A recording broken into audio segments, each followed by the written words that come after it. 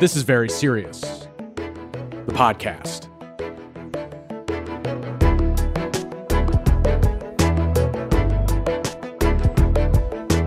Interest rates have been rising a lot. The yield on a 10-year Treasury bond is 3.21% as we tape this show in mid-June. That's up from as little as 0.5% in the summer of 2020. And that means mortgage rates are through the roof, too. The average rate on a new 30-year fixed-rate mortgage is just over 6%, according to Mortgage News Daily. Higher rates mean homes are less affordable. It's taking some of the gas out of what's been an insane housing market. But it's not just housing. Higher interest rates mean more expensive car loans. They mean it's more expensive for businesses to expand and invest. And they mean it's more expensive for the government to run budget deficits. The era where it seemed the government could spend and borrow with no economic consequence is over. Interest rates can seem technical and boring, but this shift is going to change our lives in a lot of ways. If you're under 40, you've lived your whole life through one long cycle of falling interest rates. Occasionally they've gone up, but mostly they've gone down, down, down. So are the rising rates going to stick? And what is that going to mean for all of us? To talk about that, I'm joined by financial economist Allison Schrager. Allison is a senior fellow at the Manhattan Institute, which is a conservative think tank based in New York City. Her research focuses on public finance, pensions, tax policy, labor markets, and monetary policy. She's also the author of An Economist Walks Into a Brothel, and she's the co-founder of Life Cycle Finance Partners, LLC, which is a risk advisory firm. And she wrote last week that rising rates mean we can no longer have certain nice things, that this environment is going to force us to choose what's really worth paying for and what we're willing to give up. Hi, Allison. Hi, thanks for having me. So what are the nice things we can no longer have? Well, in that spirit, I don't know if you saw Derek Thompson's recent story in The Atlantic. Yes. I was hoping you'd bring this up. It's a perfect example. So low rates not only meant that we could have cheaper mortgages, but they also bankrolled all this private equity and venture capital investment in Silicon Valley, which meant they were quite happy to fund Uber to take a loss every year. Or even very low interest rates meant Netflix could take on a ridiculous amount of debt. I mean, people forget they were in junk bond territory right before the pandemic to produce all of that content. So we weren't really paying the full price of our Ubers. We were getting a lot of content we weren't paying for. And with rising rates, I think there's a good reason to think all of that nice stuff is going to go away. It's funny what you described there. This is a very real phenomenon where it wasn't just in the public sector where it was like, well, it's so cheap to borrow. It doesn't really matter what the government spends the money on. Just get the money out the door. You saw that same spirit in a lot of parts of the private sector. That never made sense, even in the low rate environment. It's like low interest rates mean that you have very little interest cost for those things, but you still have to pay the principal. Like at Uber, you still had to pay the payments out to the drivers, which often exceeded what you were collecting from the customers. You were losing money on it. A business that cannot make money is still unprofitable, even in a zero rate environment. So I agree that like people are being shaken up out of that. They're realizing, oh, we really can't do this. But those models never made any sense to me. I found that really strange, even in the low rate environment, that businesses and investors behave that way. So for me, and I think you're sympathetic to this, I have the same weird fixation with public sector pensions, and I think everything comes back to them. To lay this out for people who, unlike Allison and me, have never worked on public sector pension analysis and are not obsessed with this niche issue. Basically, you know, the way a pension fund works is you're supposed to put some money in it now and you invest it and it produces a return. It allows you to pay out benefits to the participants in a pension fund that are well above what was ever contributed on their behalf to begin with. And so it used to be, you know, you go back to the 1970s or something, you say, well, you put money 60% in stocks, 40% in bonds. The stocks return 10% a year. The bonds return 4% a year. That gets you 8%. And, you know, we can all leave the office at 5 and go home, and that math adds up. And then as interest rates fell and fell and fell and fell, and you could not get 4% on the bonds, and also the stock returns, it was less clear whether you could really expect that 10%. They had to look for more and more exotic things to put the money in to produce higher investment returns, because otherwise they were going to have to stick more money in the fund, which isn't fun. You have to hit up taxpayers for more money. And so it drove some of what Allison's describing there, this search for yield. Basically, can we get money into private equity and venture capital and other things and say this is going to return 14 or 16% a year? And so you did have that. That's part of what drove this like effort to find really high growth, you know, what is the next Google kind of thing. And so that phenomenon is real. It just never made sense to me that the thing that was supposed to be the next hot thing was something that had a business model where they lost money on every transaction. It's like, yeah, you get revenue growth, but that's not going to make you money in the long run, no matter how fast the revenue grows. In fact, the more revenue growth you have, the more money you lose. So I understand the search for yield and how it was created by the low interest rate environment, which we'll talk about in a moment. But it still never made sense to me that the markets for so long tolerated this stuff that could not make money in any interest rate environment. It reminds me of that. Do you remember in the 80s, Saturday Night Live had a skit where a bank just made change? Yes. And everyone was like, how do they make money? And they're like, volume. Volume. So it was sort of like that. I think there was a hope. I mean, I think Derek argues quite well that, they thought if they got a large market share, eventually maybe they could jack up prices and keep that market share. I mean, maybe that was the hope there. Or as I said, or this sort of naive, I think honestly, it never really made much sense to me. I always would think of that skit, like, I think they're just thinking volume will actually, if they lose money on every single person, but eventually have enough people, that negative will be negative. No, that's not how it works. Yeah. So let's talk about how this relates to interest rates, because I feel like people don't draw these connections directly necessarily. It wasn't just pension funds. You had all sorts of investors who, you'd have negative real returns on bonds because interest rates were so low. And you had people searching for what's the thing I can put my money in and actually get some return back for it. And so it created this bias in the private markets toward high growth businesses. And at the extreme end to really nonsense investments, meme stocks, can I put my money in GameStop and AMC and see that go to the moon? And so it's not a coincidence, right, that we're in this environment where interest rates have risen sharply and the bottom is falling out of the crypto market, out of certain meme stocks. Is it basically like higher rates mean that you get more return on normal things, including even bonds, and therefore there's less reason for people to put money in weird stuff?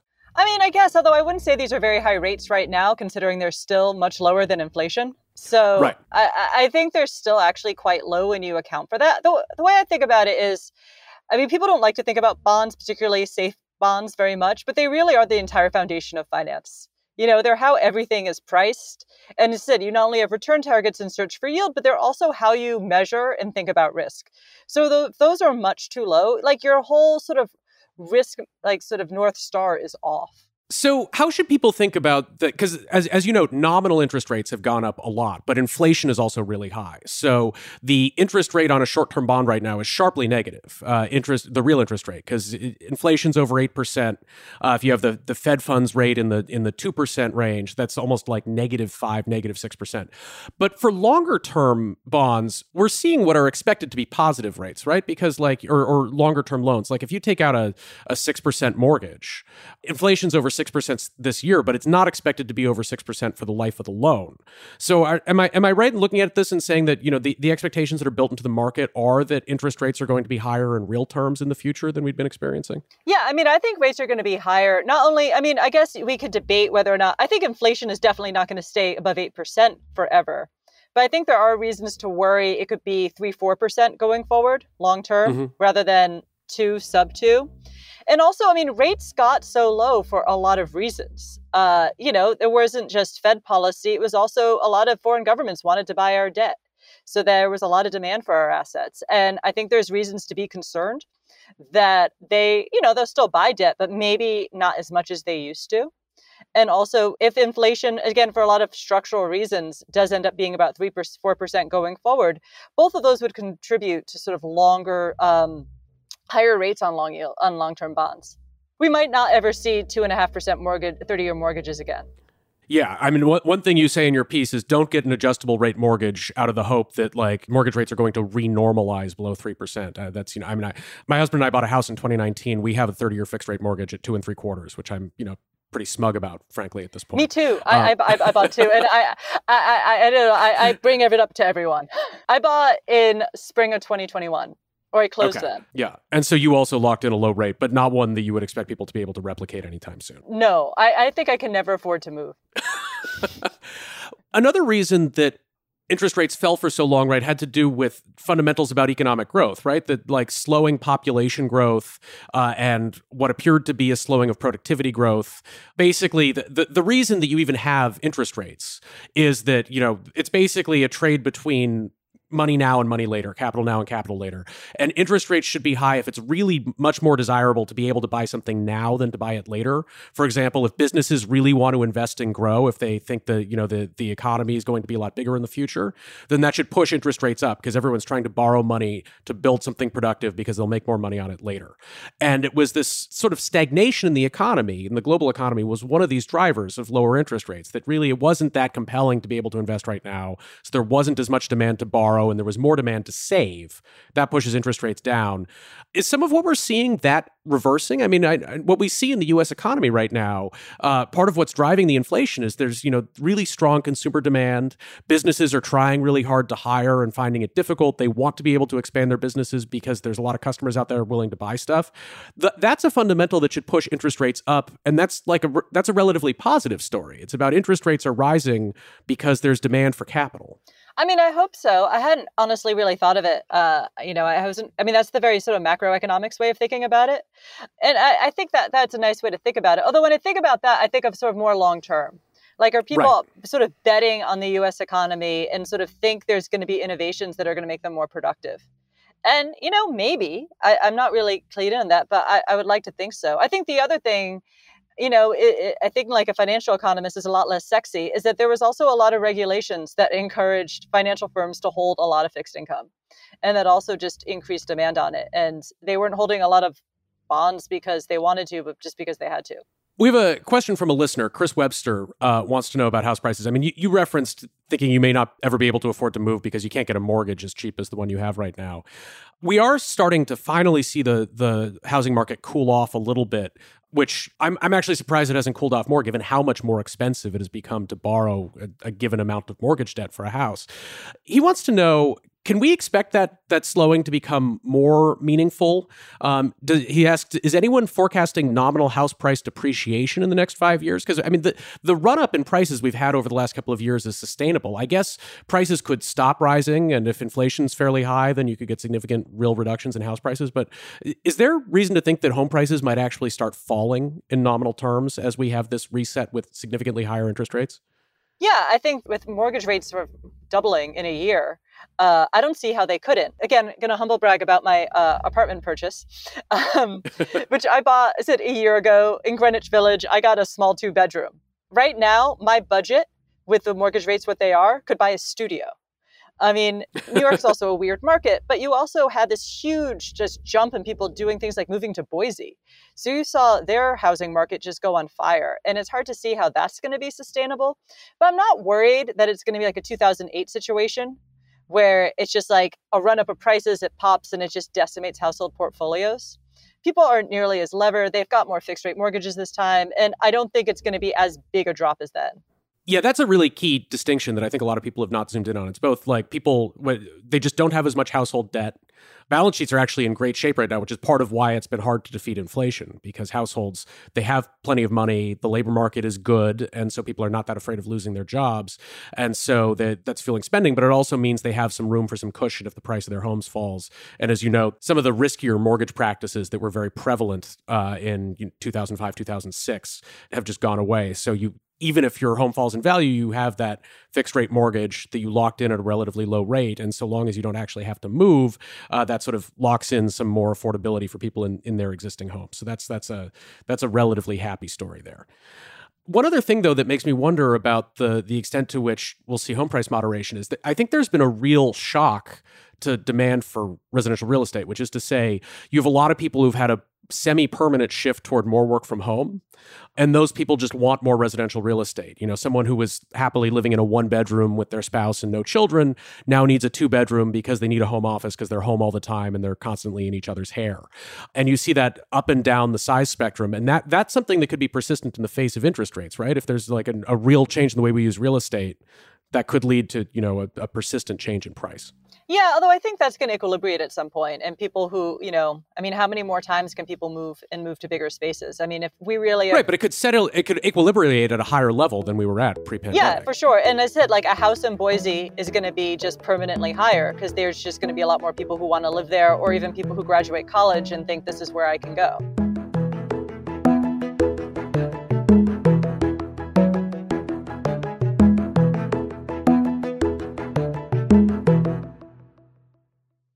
You wrote a few months back that Americans need to live more like Europeans. One stat you had was that consumption per capita grew 65% in the U.S. from 1990 to 2015. It only grew 35% in Europe. Household consumption is only about half of GDP in Germany. I don't have the number in front of me. It's a lot more than half in the United States. That's bad, right? Like it's good that we got 65% gain in consumption over that period. That's better than 35%. That means higher standards of living. We have much better household appliances than they have in Europe. The washing machines in Europe don't really get your clothes dry. So you seem to be celebrating this trend. It seems, and I assume this is a trend that will be accelerated by the higher interest rates. Part of what was financing Americans' ability to consume like this was being able to get very cheap debt. This seems like a negative story if people are going to have to trim their sails and consume less. Well, there's good and there's bad. I mean, you'd never want a big drop in living standards. I was speaking more to sort of just a lot of consumption, like people having 3 refrigerators. The fact that even people who are in the bottom 25th percentile have like 3 flat screen TVs per household. And I mean, I guess it was the romantic, although a lot of Europeans pointed out to me that they also consume a lot of crap now too. So yeah. I think it might have been flat screen TVs are really cheap now. I don't know why you shouldn't have 3 per household. That's fair. I mean, I guess more for environmental reasons. I mean, it is kind of just feels wasteful to me. But that's true. They have gotten really cheap. They're cheaper than like those old big like tube TVs used to be. You say in that piece that basically long-term sustainable growth doesn't come from going to debt to buy stuff we don't really need. It comes from technology and innovation. Doesn't strong consumer demand drive technology and innovation? Because I mean, I feel like one of the positive trends we've seen in the economy over the last couple of years, one thing that's been good about the economy running up against these constraints, and obviously there's been all these bad things. There are shortages on shelves and people are really frustrated. It's been a driver of inflation. You end up having to, wait in line for things. But a plus side is it's really pushed businesses to find ways to be more productive, find ways to do more with less labor. You see this even in the restaurant industry, typically a really low-tech industry. Changes in the ways that restaurants operate, where you get, more fast casual service where you order at a counter and you sit down and someone brings something to you. Or I know nobody likes a QR code, but things where you order on your phone or you pay your check on your phone, and that means the waiter comes to your table fewer times than previously. This is basically restaurants finding a way to do the same amount of service with less labor. We see this all throughout the economy, and it's a reaction to the fact that consumers really want to buy more stuff than businesses can provide them. They need to find ways to get more productive. It seems like the driver of that innovation is the strong consumer demand. Don't those go hand in hand? They do. But I think what I was trying to say is there's good consumption demand and bad consumption demand. Like, as I said, like your 3rd refrigerator, especially, maybe it's as cheap as TVs are, if you're a low income household, 3 is still a lot. So what really has I think it's really notable about the U.S. economy is Amar Bidé, like 10 years ago, wrote a book saying what really made the U.S. economy special, what really made it grow was consumption demand. But it wasn't just consumption demand.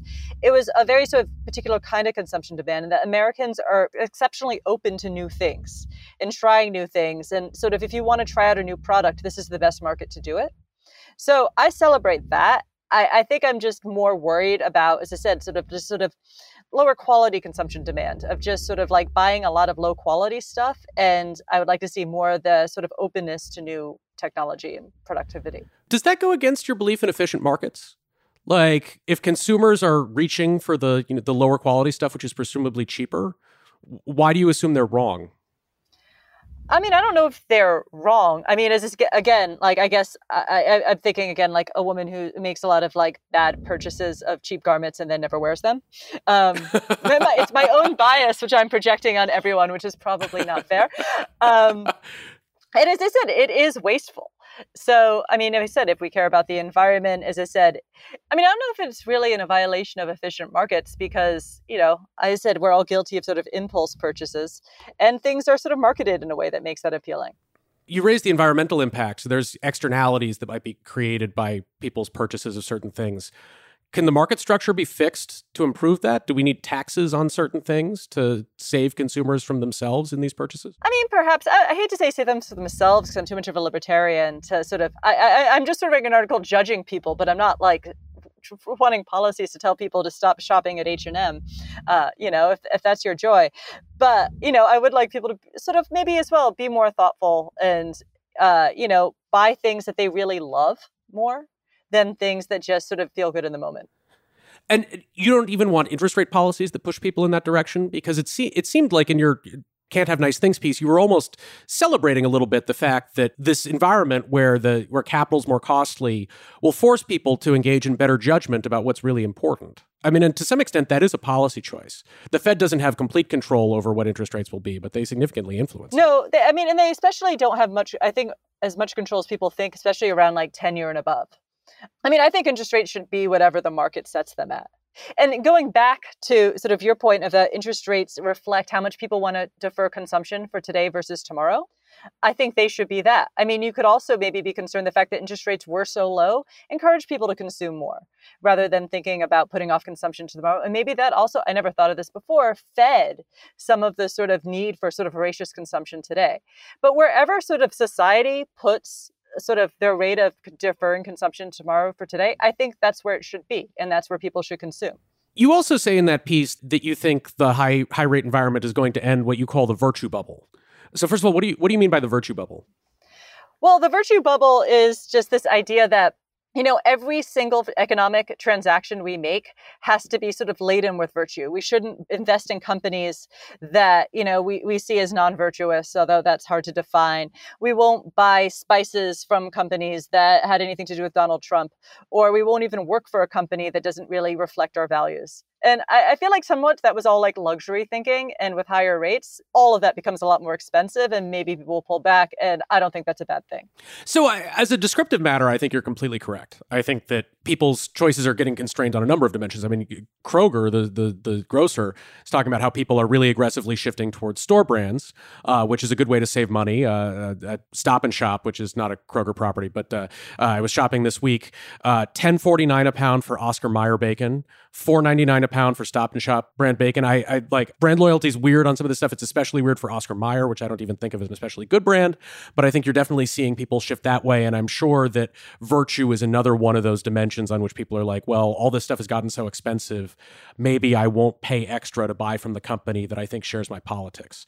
I'm interested in why you think it's a good thing to move away from that. Weren't consumers getting utility out of feeling that their purchases were virtuous, feeling that they were, you know, directing their dollars toward people who share their values and maybe on some level encouraging businesses to reflect their values? Why would we celebrate that people can no longer afford to do that? Well, it's first of all inefficient. Well, but that depends on their preferences, right? Yeah. If you really value it, then it's not inefficient to invest time in doing it. Yeah, although I don't know how much time people are investing. I think as well, I'm concerned as well about the ESG market, which I think always opened itself up to being hypocritical. I mean, once you start sort of being virtuous about your consumption, it's hard not to be hypocritical just because so many companies have their fingers in different things. So certainly with ESG, you know, oil companies were considered not ESG friendly, but they're some of the biggest investors in renewables. So, I mean, where do your values lie there? I think it's just more efficient. Buy what you want, work where you want, invest in whatever it looks like it's going to have the biggest profits, and then just give that money to charities that support your values. That just seems like cleaner. Takes less time, and it really would probably even have a better impact. So ESG is environment, social, and governance-focused investing, which actually I talked about with Matt Levine on this podcast a few weeks ago.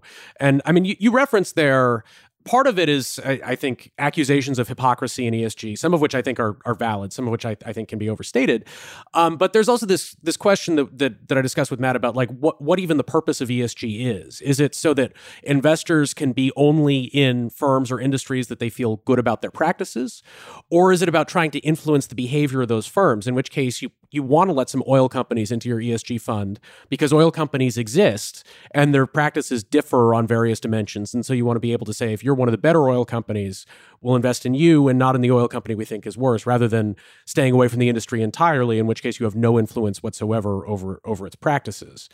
And so I guess that, I mean, first of all, that goes back again to what the preferences held by the investors are there. I mean, I guess one question is this actually effective at influencing corporate behavior? But if it is, and you know, the reason it would be effective is that your cost of capital is lower if you can get into the ESG focused funds, because then there are some investors who will only buy into you. If that's affecting corporate behavior, then I don't know that that's necessarily inefficient. I guess partly one question is, are you really reflecting the preferences of the investors? And then we go back to the pension fund thing, where you have pension funds, where you have managers deciding how to invest the funds on behalf of politicians and unions. But really the ultimate principle there is the taxpayer who is on the hook to make up for whatever does not materialize as investment returns. So you can have, I mean, this is one of the Republican critiques of ESG, that basically you have these entities that are not bearing the ultimate financial risk, that are using this as a tool to try to push corporate policy or public policy in a particular direction. I'm less concerned about greenwashing and all of that stuff, but I think it was never really sold accurately as if you constrain what you invest in, you should have a lower return than an unconstrained portfolio. I mean, that's just math. Yet somehow I always felt like ESG was being sold as, oh, and you'll make money too. And that never really made sense to me. I mean, although surprisingly for the last 10 years, ESG funds have outperformed the S&P, but I think that was largely because they became so popular. But now that markets are falling, they're falling by more. And that's what you would expect. This is a funny thing about the effect of interest rate changes on investments. I mean, for much the same reason what you're describing there with ESG, where basically one of the effects of this run-up in interest rates is you've had a big decline in stock prices. And stock prices are declining for several reasons. There are concerns about whether we're entering a recession or that sort of thing. But it's basically like a bond, the price and the yield of a stock move in opposite directions. If interest rates are higher, and that means bonds return a higher nominal return, then people also demand a higher return from stocks. The return for a stock is supposed to be linked to the future profits that will be generated by that company. And so if the future profits are unchanged and the demanded yield goes up, that means the stock price has to go down. So that's bad for you if you own the stock right now. But it also means that investors should expect a higher return in coming years than was expected previously, right? That in a higher rate environment, stocks should go up by more per year, should return more per year in a combination of appreciation and dividends than you would have expected in the lower rate environment if you hold everything else fixed, and most importantly, the future profit outlook. So that again is a happy story for investors, right? Like stocks went down now, but the expected returns that you should get over the next 10 years are greater than they would have been. Well, I mean, I think it depends. I mean, if you said as the market as the whole goes down because rates have gone up, then I think that's true. But as I said, if you have a particular asset class that maybe was overvalued and those prices go down, I hate to say the word overvalued, I'm too much of an efficient markets nut, but you know what I mean. Like, people were maybe a little too excited about, then no, because you wouldn't expect those returns to be higher in the future.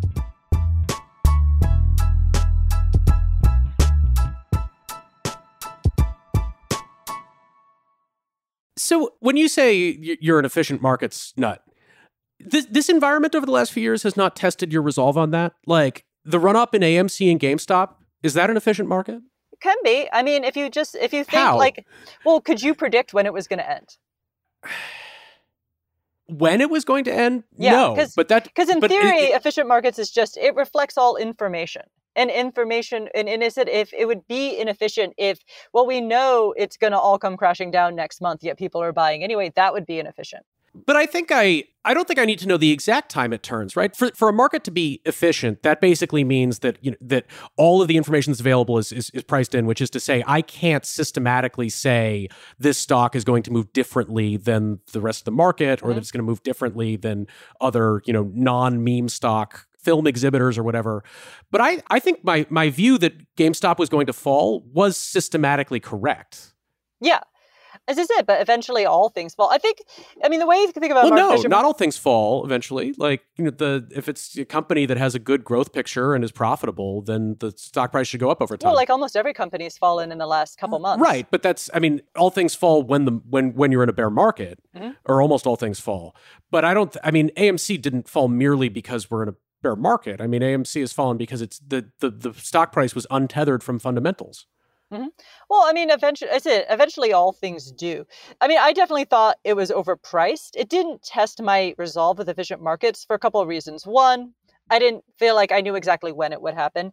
And two, I think of efficient markets as well as more of an equilibrium condition. So therefore, you can have deviations from the equilibrium. Like, things happen. You get investors who are bored at home with too much money and they do weird things. But that doesn't mean efficient markets isn't a good equilibrium condition. Isn't that a conclusory definition, though? That basically, markets are efficient, and whenever they're not, that just means we're out of the efficient equilibrium condition. It seems like that you could use that to describe absolutely any market. Well, I think they're broadly efficient, but you can have as well. Usually when you have violations of it, it is for sort of individual stocks, particularly IPOs. IPOs tend not to conform to efficient markets. So you do have these weird little pricing anomalies. But if you are investing and you're an individual retail investor investing for the long term, I think accepting efficient markets and just saying, I can't predict this stuff is sort of a good way to think. Do these anomalies matter? And I don't just mean the meme stocks. I'm referring in large part to the crypto market here, because we had this bubble. I know you don't love the word bubble, but we had this home price bubble in the 2000s that peaked in 2007 and it popped, and all these people lost their shirts, and it had this snowballing effect in the economy that led us into this enormous recession. It was a really bad thing. We are quite possibly in the middle of the popping of a crypto bubble right now, and meme stocks and certain other things. It doesn't look to me like there's sort of similar broad risk to the economy from that. So even though this stuff never made a lot of sense, people were going to lose their shirts. At least it's not. At least it's more contained for the economy than the last time. If anything tested my resolve in efficient markets, it was crypto. And why is that? Because it never made any sense to me. I never understood why people were investing in it. And I started to feel like, well, a lot of smart people are, so I must be missing something. And I'm just too lazy to make sense of this. So for a while, I really did doubt myself on that one. I'm just happy the prices are going down because I hope it goes away so I don't feel compelled to think about it more.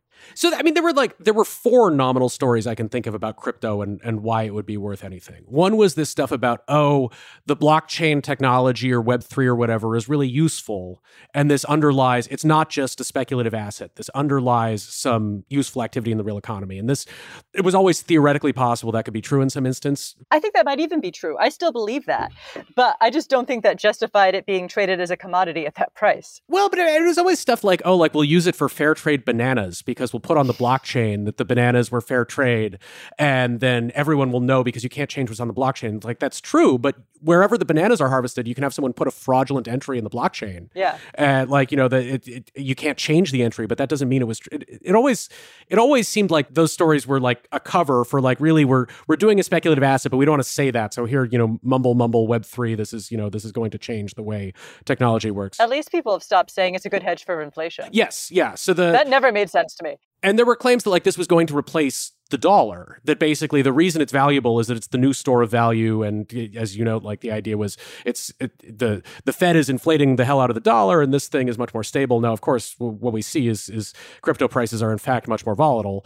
A third more plausible thing that people wouldn't say out loud, but I think was true, is that illegal transactions, it was somewhat useful for facilitating those. And so that's something that could produce sustainable value, although both that's not great morally. And also you have significant policy risk. The government is going to find ways to stop you from doing that. And in fact, we've seen in a number of investigations in everything from drugs to child pornography that crypto is not nearly as anonymous as people thought it was. And the government's been able to use the blockchain to figure out who did various transactions. So maybe it's not as useful for illegal transactions as people thought. And then the fourth was basically that it's fun speculative stuff. I'll just figure out how to get out before it starts dropping. And I think there was a lot of that, but now we're seeing how that ends in tears and pain.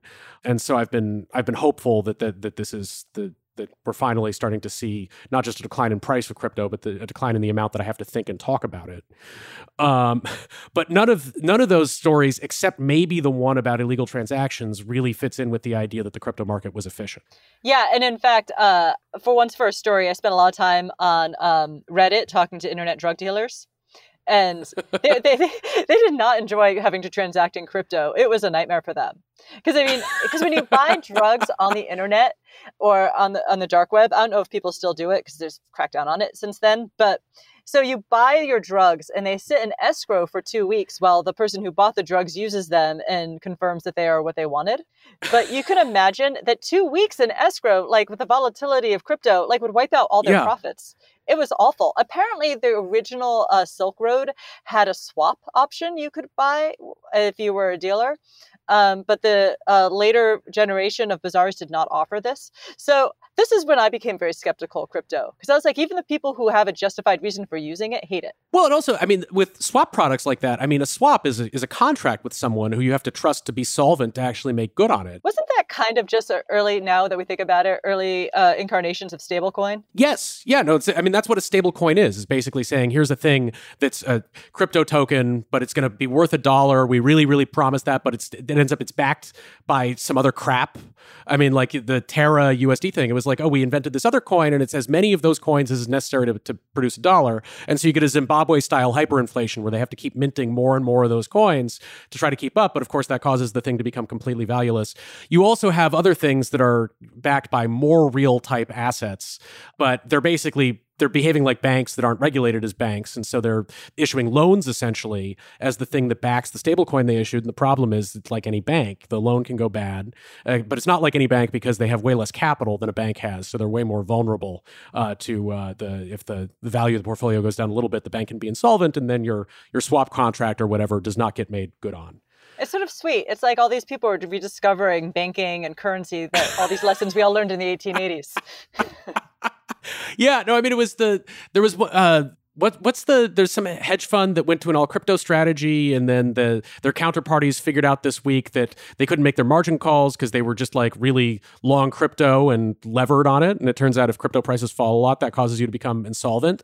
And then all these people are like, well, but where's my money in this contract that we had? Like, yeah, well, that's why we have banks and bank regulation. So there's rules to make sure that the bank actually has the ability to make good on, the ability to return your deposit or whatever it is. So, I mean, this is funny, and we think it's probably not going to have a lot of big negative impact on the broader real economy, which is why it's funny. How sanguine are you overall about the outlook for the next few years? I mean, Ben Hush, a reader, wrote in to ask about inflation over 8%. We had the brief COVID recession and then the rapid recovery out of it, part of what has driven that inflation.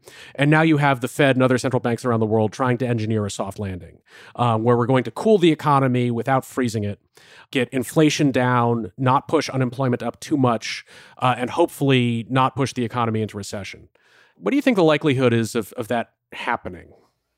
I mean, I think it's definitely possible.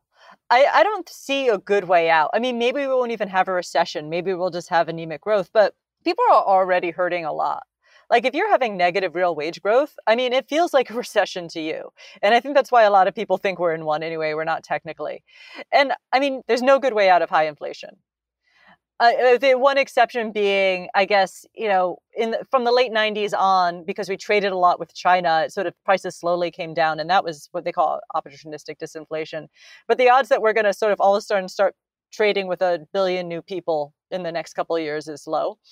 So I don't see a good ending. I'm always optimistic about the U.S. economy, and I am 5 years from now. But I don't think it's going to be the next couple of years are going to be fun for anyone. I think they're going to be hard. I mean, in some ways, I don't think it's going to be like bad, like 2008 recession bad. Because I think, as you pointed out earlier, households and corporations are coming in with fairly strong balance sheets. So in some ways, we're pretty resilient, which is really like bad things happen to the economy. You have recessions, stock market falls. The test of an economy isn't whether or not bad things happen, it's how resilient you are to them. And I think we're in shape to be fairly resilient, but there's going to be some pain. I guess the one you're talking about, we're probably not going to get a big positive external shock of the one like that you're describing there with the China trade in the 90s. I mean, I guess some people don't see that as positive, I guess. No. A lot of people lost their jobs, but yeah. Right. But so what, I mean, we've had a couple of really significant negative external shocks in the last year. One is the war in Ukraine, which has had huge impacts on food and fuel prices. And as part of, no one wants to say the word transitory anymore, but there was this hope that the COVID-driven inflation was fading, and then it got punched in the face by this external event that just like drastically pushed up oil prices and food prices also very substantially. And then also you've had lockdowns in China. China's, real struggle to return to a global trading system in a way that is in line with their COVID policies. In theory, either of those things could ease. And then that, the removal of a negative shock is a positive shock. So, I mean, that could be one thing that would be significantly disinflationary. Yeah. So I said, that's why I think inflation's not still going to be above 8%. But I think there are reasons to worry. We could be settling into a 3 or 4% environment. And that is largely driven that, even if China gets past COVID, there's still challenges where our economy is very tied up in China, and they're aging and they've got their issues. I mean, they certainly have some frothy things going on in their economy. So I think there's concern about them continuing to be the world's factory, and we don't have another replacement waiting in the wings. So I think this means, again, 4% inflation isn't nothing. I mean, for a lot of time, economists and commentators were like, it wouldn't be great if the inflation target was 4, but that is still twice as much of what we had before. It won't be damaging to the economy. I think uncertainty around inflation is often more damaging than the level, so long as the level isn't super high. But it's higher rates. It is higher raises you need. Jason Furman, for example, has been saying, let's reset the inflation target at 3. I mean, one of the concerns about the inflation target that was 2 and then we often weren't hitting it was that when the economy is weak, one of the ways the Fed responds to that to support the economy is by cutting interest rates. It's very difficult practically to cut them lower than 0. If you have a higher inflation target, that gives you more room to get real interest rates that are more negative. So, I mean, that's been an argument that it wouldn't be merely okay to reset the inflation target higher. That's a reason it might be desirable. Do you share that view? Well, I would have been okay if we started with 3. Like, I didn't have like when we start inflation targeting, if we went with 3, if we went for 2, if we went with 4, I could have been okay with all of those. It's more that I think it's a huge blow to credibility. We had it for 2. We could never get it to 2. Then inflation took off and we can't get it down to 2 now. So we're just going to go with 3. I think it's a blow to credibility, and I think it should make us rethink inflation targeting. But I think the concept of having a 3% inflation economy, as long as it's predictable and consistent, I don't think is bad in of itself. And the other advantage of it is if people are typically getting 3% pay increases, and then you have a recession and they stop having to give people pay increases, you can actually cut wages. Firms never want to actually explicitly cut nominal wages because it ruins morale.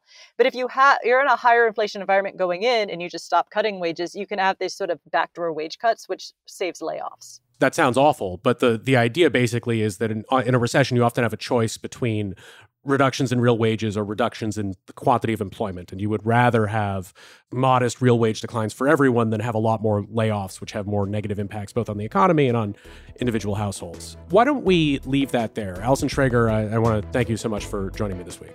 Thank you. If you'd like to be the first to know about our upcoming podcast topics and suggest questions for my guests, I encourage you to sign up for the Very Serious newsletter. It's at joshbarro.com. You'll find discussion threads about this and our other podcast episodes there, and that's a feature that's only open to paying subscribers. So if you're not one already, please consider supporting the Very Serious podcast and newsletter as a paying subscriber. Your subscription directly funds this podcast and makes it possible. We'd also like to hear from you. You can reach us at mayo@joshbarro.com. That's mayo like mayonnaise. Very Serious is created by me, Josh Barro, and by Sarah Fay. Jennifer Swadek mixed this episode. Our music is by Joshua Mosier. I'm Josh Barro. This is Very Serious, and I'll be back next week.